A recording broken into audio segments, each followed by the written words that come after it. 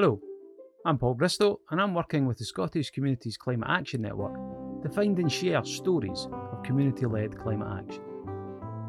As we live through and continue to cope with the ongoing pandemic, there's been lots of talk around a new normal. For the first time, many of us have started to question what was so normal about how we lived before anyway.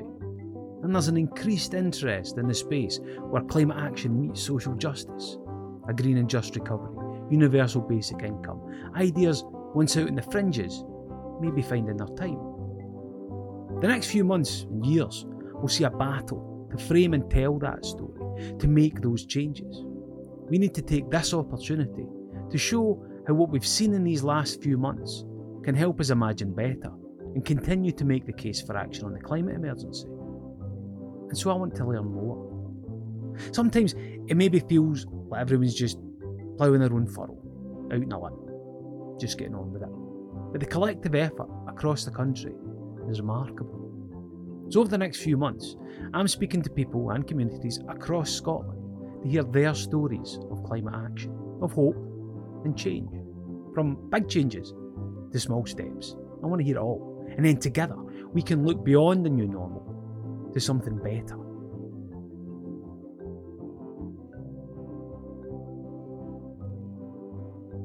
Back in September, with the support of funding from Eccles to celebrate the European Day of Sustainable Communities, SCAN ran a number of one-day workshops, helping people look at how we tell and share stories. The idea was that over a course of a day on Zoom, people would write, shape, share and record a short 3 to 5 minute story about their climate activism, community project, something that inspires them to create change. Everyone involved was sent a wee lapel microphone to record their story in their own home. A few even chose to go outside and record in nature. Today's episode features 6 of the stories created during the sessions. There's stories about projects, but there's also personal reflections, fables and poetry, as I was really keen for people to share their story in a way that felt most natural to them. And after all, it's by sharing stories in new ways that will maybe reach different audiences. Our first story is by Mark James. I work in a community garden. I cycle to work and have my toolkit with me. There is a diverse bunch of folk who use the garden. Some of them use bikes. I use my skills, knowledge and enthusiasm to encourage other people to cycle. I love cycling. I've been a keen cyclist since the age of 10 when I got a new bike from my grandparents. I recently fixed the same model of bike, a Rally 20. As I test rode the bike, I was impressed that I rode it to school. It was a pig to ride, and it certainly wasn't as cool as the 10-speed races my friends owned. However, I'd worked out that I could lie in an extra 10 minutes if I cycled rather than walked. I realised how much money I could save using bike as transport. Now there are of course additional reasons for choosing a bicycle for getting around, but economy remains a major incentive for many. I've lent people a bike to try out cycling. I've fixed their bikes when they've crashed. I try and show people how to maintain their own bikes. When I ran classes in basic bike maintenance, most of the attendees were women. I've taught bikeability, and also one-to-one. One particular woman that gave me great satisfaction was called Alice, who was very unconfident. She had a number of lessons, and a few years later I saw her with a folding bike she took on the train into Edinburgh and used it as part of her commute to Victoria Quay. I like to try and help people make cycling the most comfortable it can be. I've stopped people that have had their forks the wrong way round. I've offered the use of a track pump to make it easier to inflate their tyres, stressing how much easier it is to cycle with tyres at the correct pressure. I often say, try putting your saddle up, your knees will thank you.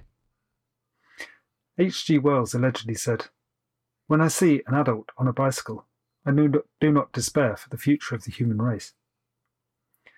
With COVID leading to reduced levels of traffic and more people riding their bikes, it is imperative that the momentum continues.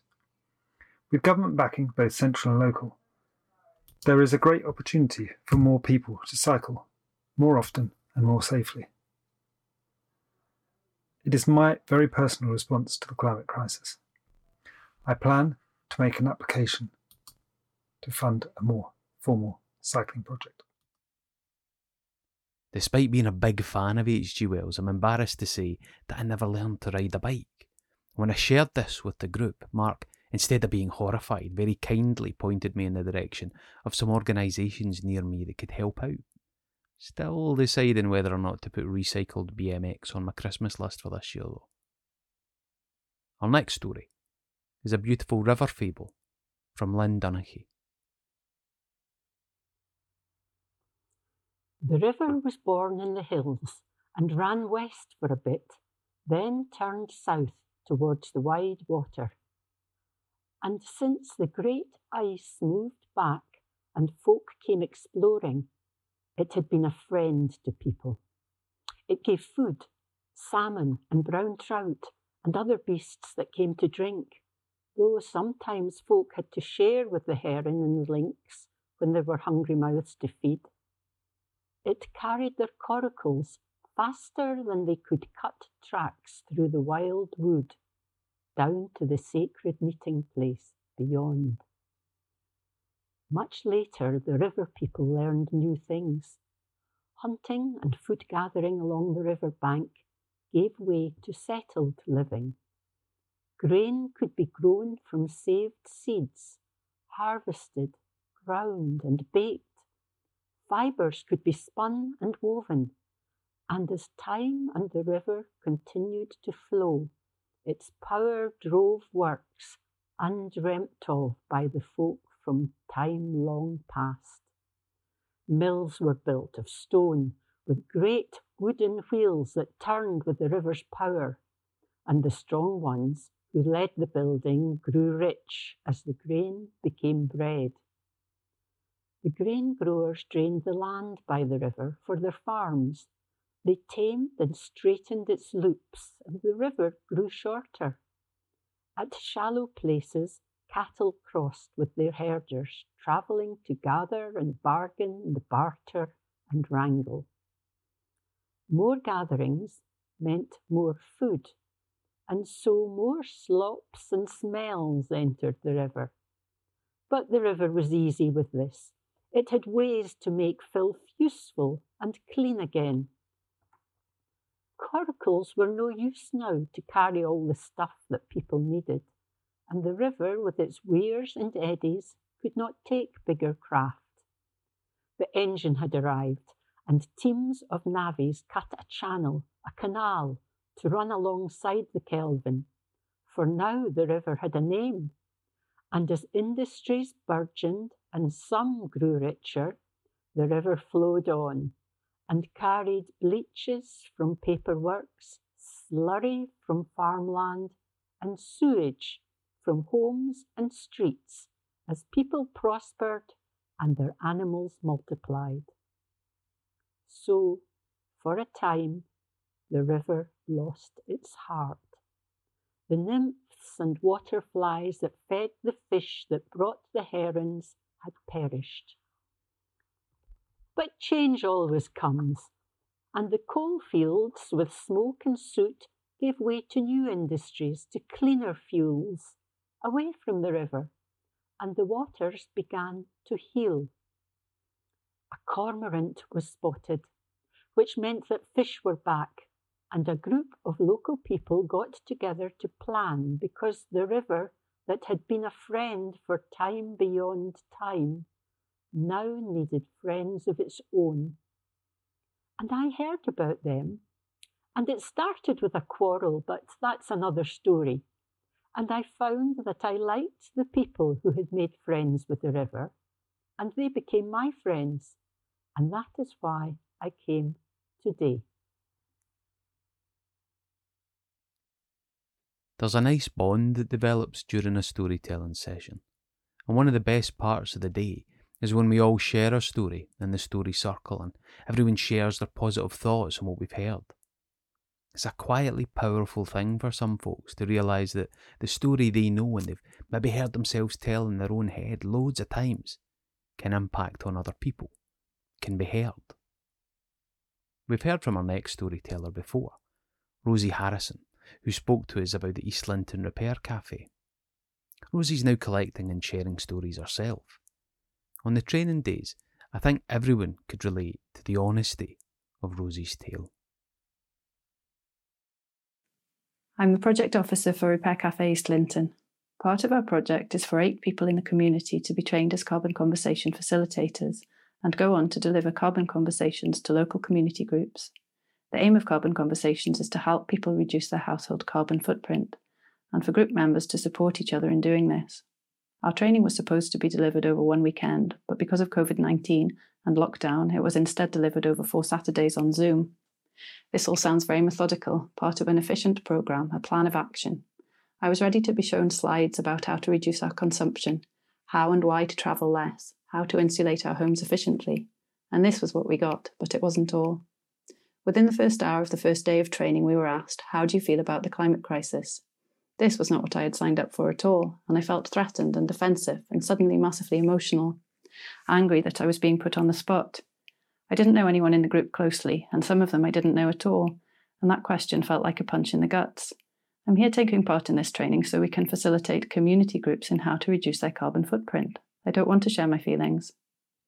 Something happened in that first hour as we went around the group taking turns to answer this question. How do you feel about the climate crisis? Tears, anger, hopelessness, despair. That intense first hour shifted something. Seeing that screen of anxious faces looking back at me, mirroring my own anxiety and fears. I wanted to run away from all of it and all of them. Getting all this emotion mixed up in a carbon conversation facilitator training session. What's going on? What is this about? What is it for? There was little discussion between the 8 of us between the 4 Saturdays. Thoughts and emotions free to drift and become beyond apocalyptic or back to keeping the heating down. Then back on the next Saturday to have it all succinctly tied up, quickly going around the group, telling each other how we've been, checking in as they call it in these kinds of group circles. I tried to keep my responses concise and within the remit, as that was all that time and training structure would allow, and then out again, from Zoom screen into the world for the rest of the week. More news of climate crises, pandemics, species extinction, crop failures, wildfires. The course finished and it never returned over the 4 meetings, thank goodness, to the intensity of that first hour. We have now officially been trained in the art of carbon conversation facilitator training. It feels good to have been formally equipped with these skills, a range of practical activities to deliver in the community. The infinitely more powerful thing to have come from that experience is the feeling of closeness to those other people. I may or may not come to know them better, but I know that they feel the same as I do, that I feel the same as they do, about what is happening to the world. It is that knowledge, that appreciation that there are people like them, like us, everywhere, trying to do what we can in our own way that gives me hope. I hated the course. I was out of my comfort zone. I wouldn't want to repeat the experience, but it made me appreciate that you sometimes do have to break down barriers within yourself to be able to function more effectively. There's no need to keep up the struggle to always have a thin veneer of fine. Best delete it, smash it down, let it all out, see what you're left with, and then, together with people who feel the same, start building from the honest core. Also useful to keep your heating down, wear an extra jumper, and only fill the kettle for 1 cup if you're just making tea for yourself. During story training days, I often speak about ways to create an emotional connection, and being honest and displaying a level of vulnerability that you're comfortable with is one way to do that. Took courage in a session about climate stories to talk about how terrified those stories can make you feel, and Rosie's story was all the better for that honesty. Next, we have a beautiful piece of work by Kathleen Gray, combining a love of language and nature.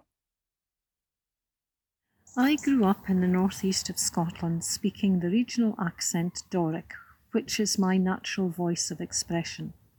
This poem is basically optimistic about how nature will prevail despite the stupid, senseless things us humans do to this world. The title is The Hairst, which means harvest.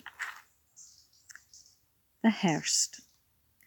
The eagle fleeing through the clouds hasna a name for the air around it except Bra, Gallus, Smedham. And the rubbit coorin doon, flaggit by the shadow of Beenet, hasna a name for the grun except Gers, When, Hame. The trout swimming in the burn hasna a name for water except bonny, beloved Hoose. And the puddock in the soft dubs hasna a name for his snug nook, douce and dewy. The hare can o'er the hill hasna a name for the wind fustlin' past, the skite o' rain dirlin' off its coat, and the fox eyeing up the hare hasna a name for the peaty reek o' earth, the fierce course rhythm o' his heart as he sets off at a canter. The owl rowan boos its heed wi' its greetin' reed berries, and the heather its roots a bosey huddin' the earth thegither. Fit use is there o' daft names for grun and sky that belongs to none o' us. The morn and the day after, the salmon will swim, craws will thieve, and a wee spider will spin its web, regardless o' us girnin' glaikit gowps. Regardless of us. How wonderful is that? We spoke in our days about the challenge of the climate narrative and how scared and helpless that can make some people, and therefore why it's important in our stories to celebrate nature and life as well. This next story, from David Hughes, does just that. I find myself lost in a glen in the southern uplands. Picture the scene. Steep sides carved out by glaciers eons ago, craggy cliff tops loom over the glen, casting dramatic shadows below. A crystal clear river weaves its way through the valley, singing its own story as it tumbles and falls over rocks. Only this valley is pretty unique. Compared to the vast, lifeless, denuded glens that enchant so many people to visit Scotland, this place is teeming with life. I am surrounded by trees. Rowan and hawthorn, limbs heavy with bright red berries, reach over the path offering me their fruit. Hazel, straight, tall and proud branches burst with this year's crop of nuts. Aspen leaves flutter in the breeze, whispering ripples and shimmers to their brothers and sisters down the valley. And not only am I with the trees, I also share this space with the other than human beings that the trees support. Birds sing and hop between branches, squirrels enjoy the hazelnuts, and hundreds of moths dance in the afternoon light with the sweet smell of honeysuckle floating in the breeze. The ground too is busy with beetles and bees on the surface. Beneath my feet I know there is much more going on hidden from view. Trees are a wee bit like people. We're both carbon-based life forms, mostly made up of water. Our goal in life is to grow up, compete for resources, reproduce, and die. But we're also complex. We're also unique. We have our own stories and our own individuality. We are both relational beings. We thrive when supported by others, and we struggle on our own. The Borders Forest Trust started this planting project in Carriffran around 20 years ago. The aim was to bring nature back to a place in Scotland that has long felt the impact of humans. The Carriffran Valley now supports thousands of native trees, unique lichen, insects, ground flora and fauna. It really is a beautiful place to be. A place of hope for the future. A glimpse of what could be if we learned to rekindle our damaged relationship with the Mother Earth. This is the work of rewilding. Sitting on a rock in the valley, surrounded by other living things, I start to wonder why. Why don't we value our planet's natural resources? Why do we place so much value on consumerism? Why is connection to nature not seen as an absolute essential part of our lives? Why is it just a hobby? Why is it niche? Why is it nerdy or hippie or alternative to seek a life in service to the earth? Trees do it, and they're pretty damn cool too. Imagine living a life taking only what you need and giving so much in return. Oxygen, berries, fruit, seeds, nuts, shelter, and warmth. Imagine living a life in service to others.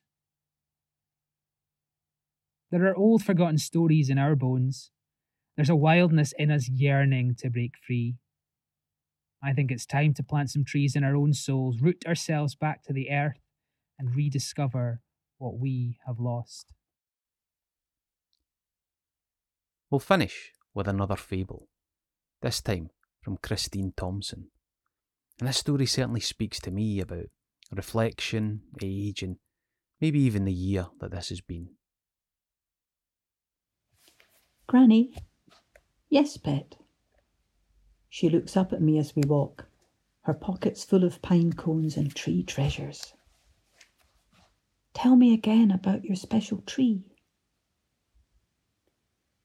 Once upon a time, there was a tree who stood proud and tall, high on a hill, looking out over Edinburgh.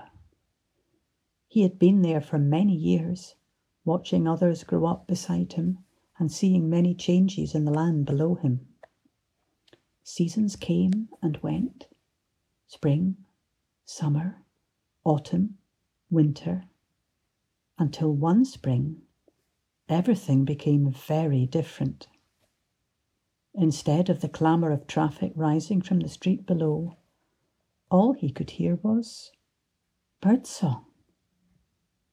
He knew all the birds that were there, of course, the chaffinches, the wood pigeons, the young ravens who always seemed to be having a fight, and occasionally even a woodpecker. But now their song was everywhere. He waited. The woman didn't know she was looking for him. She thought she was just going for a walk, choosing a different path, away from others. More difficult, certainly, but would it be worth it? She rounded the corner, picked her way through the brambles and the gorse, and ducked under one of his branches. She gazed at him for a while, then climbed onto his lowest bough. She sighed as she settled her back against his solid trunk.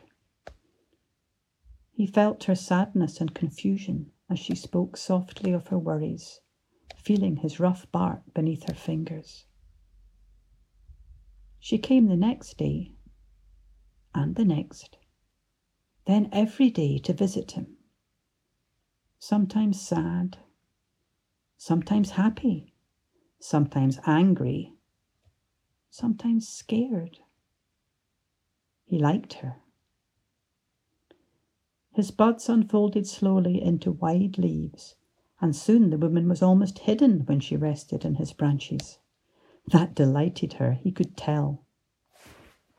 Gradually she began to sing to him. Songs she loved to sing, songs about the earth and the trees and the birds. He liked these songs and how they made the woman happy.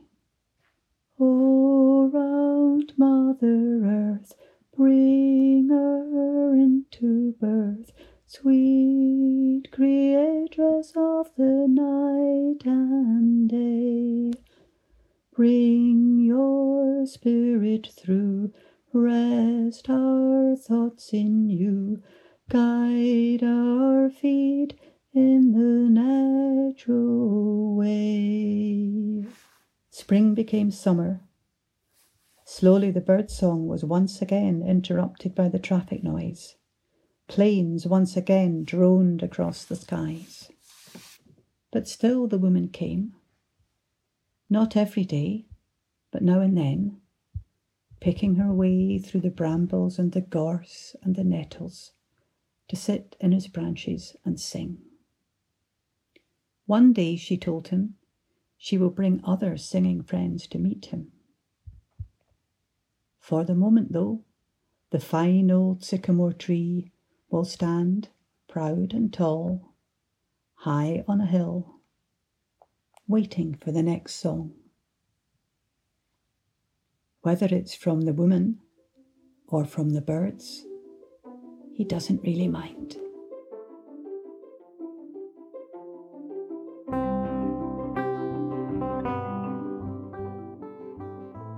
Running story sessions is always a gift. Seeing and hearing people take time out to really explore what matters to them, to step outside of a usual day and flex that hardwired creativity that we all have, is just a simple joy. And I'm a big believer that telling a story that connects with people is not always about telling a big world-changing story, it's just about telling us a story that changed you. And if you think that's something you might like to try, then keep an eye on our newsletter for session dates for 2021. We'd like to thank our funders at Ecolise for their support during the European Day of Sustainable Communities. And a special thank you to everyone who came along to our sessions in September, and to the storytellers who agreed to share their story with us. Mark James, Lynn Donaghy, Rosie Harrison, Kathleen Gray, David Hughes and Christine Thompson. Thanks for listening to 1,000 Better Stories from the Scottish Communities Climate Action Network. Our final episode of 2020 is our winter special, full of folklore and fun from mid-December. If there's something happening in your community, be sure to let us know. You can drop me a line at stories@scottishcommunitiescan.org.uk. We're on Twitter as well @ScottCCan and on Facebook. Just search for Scottish Communities Climate Action Network.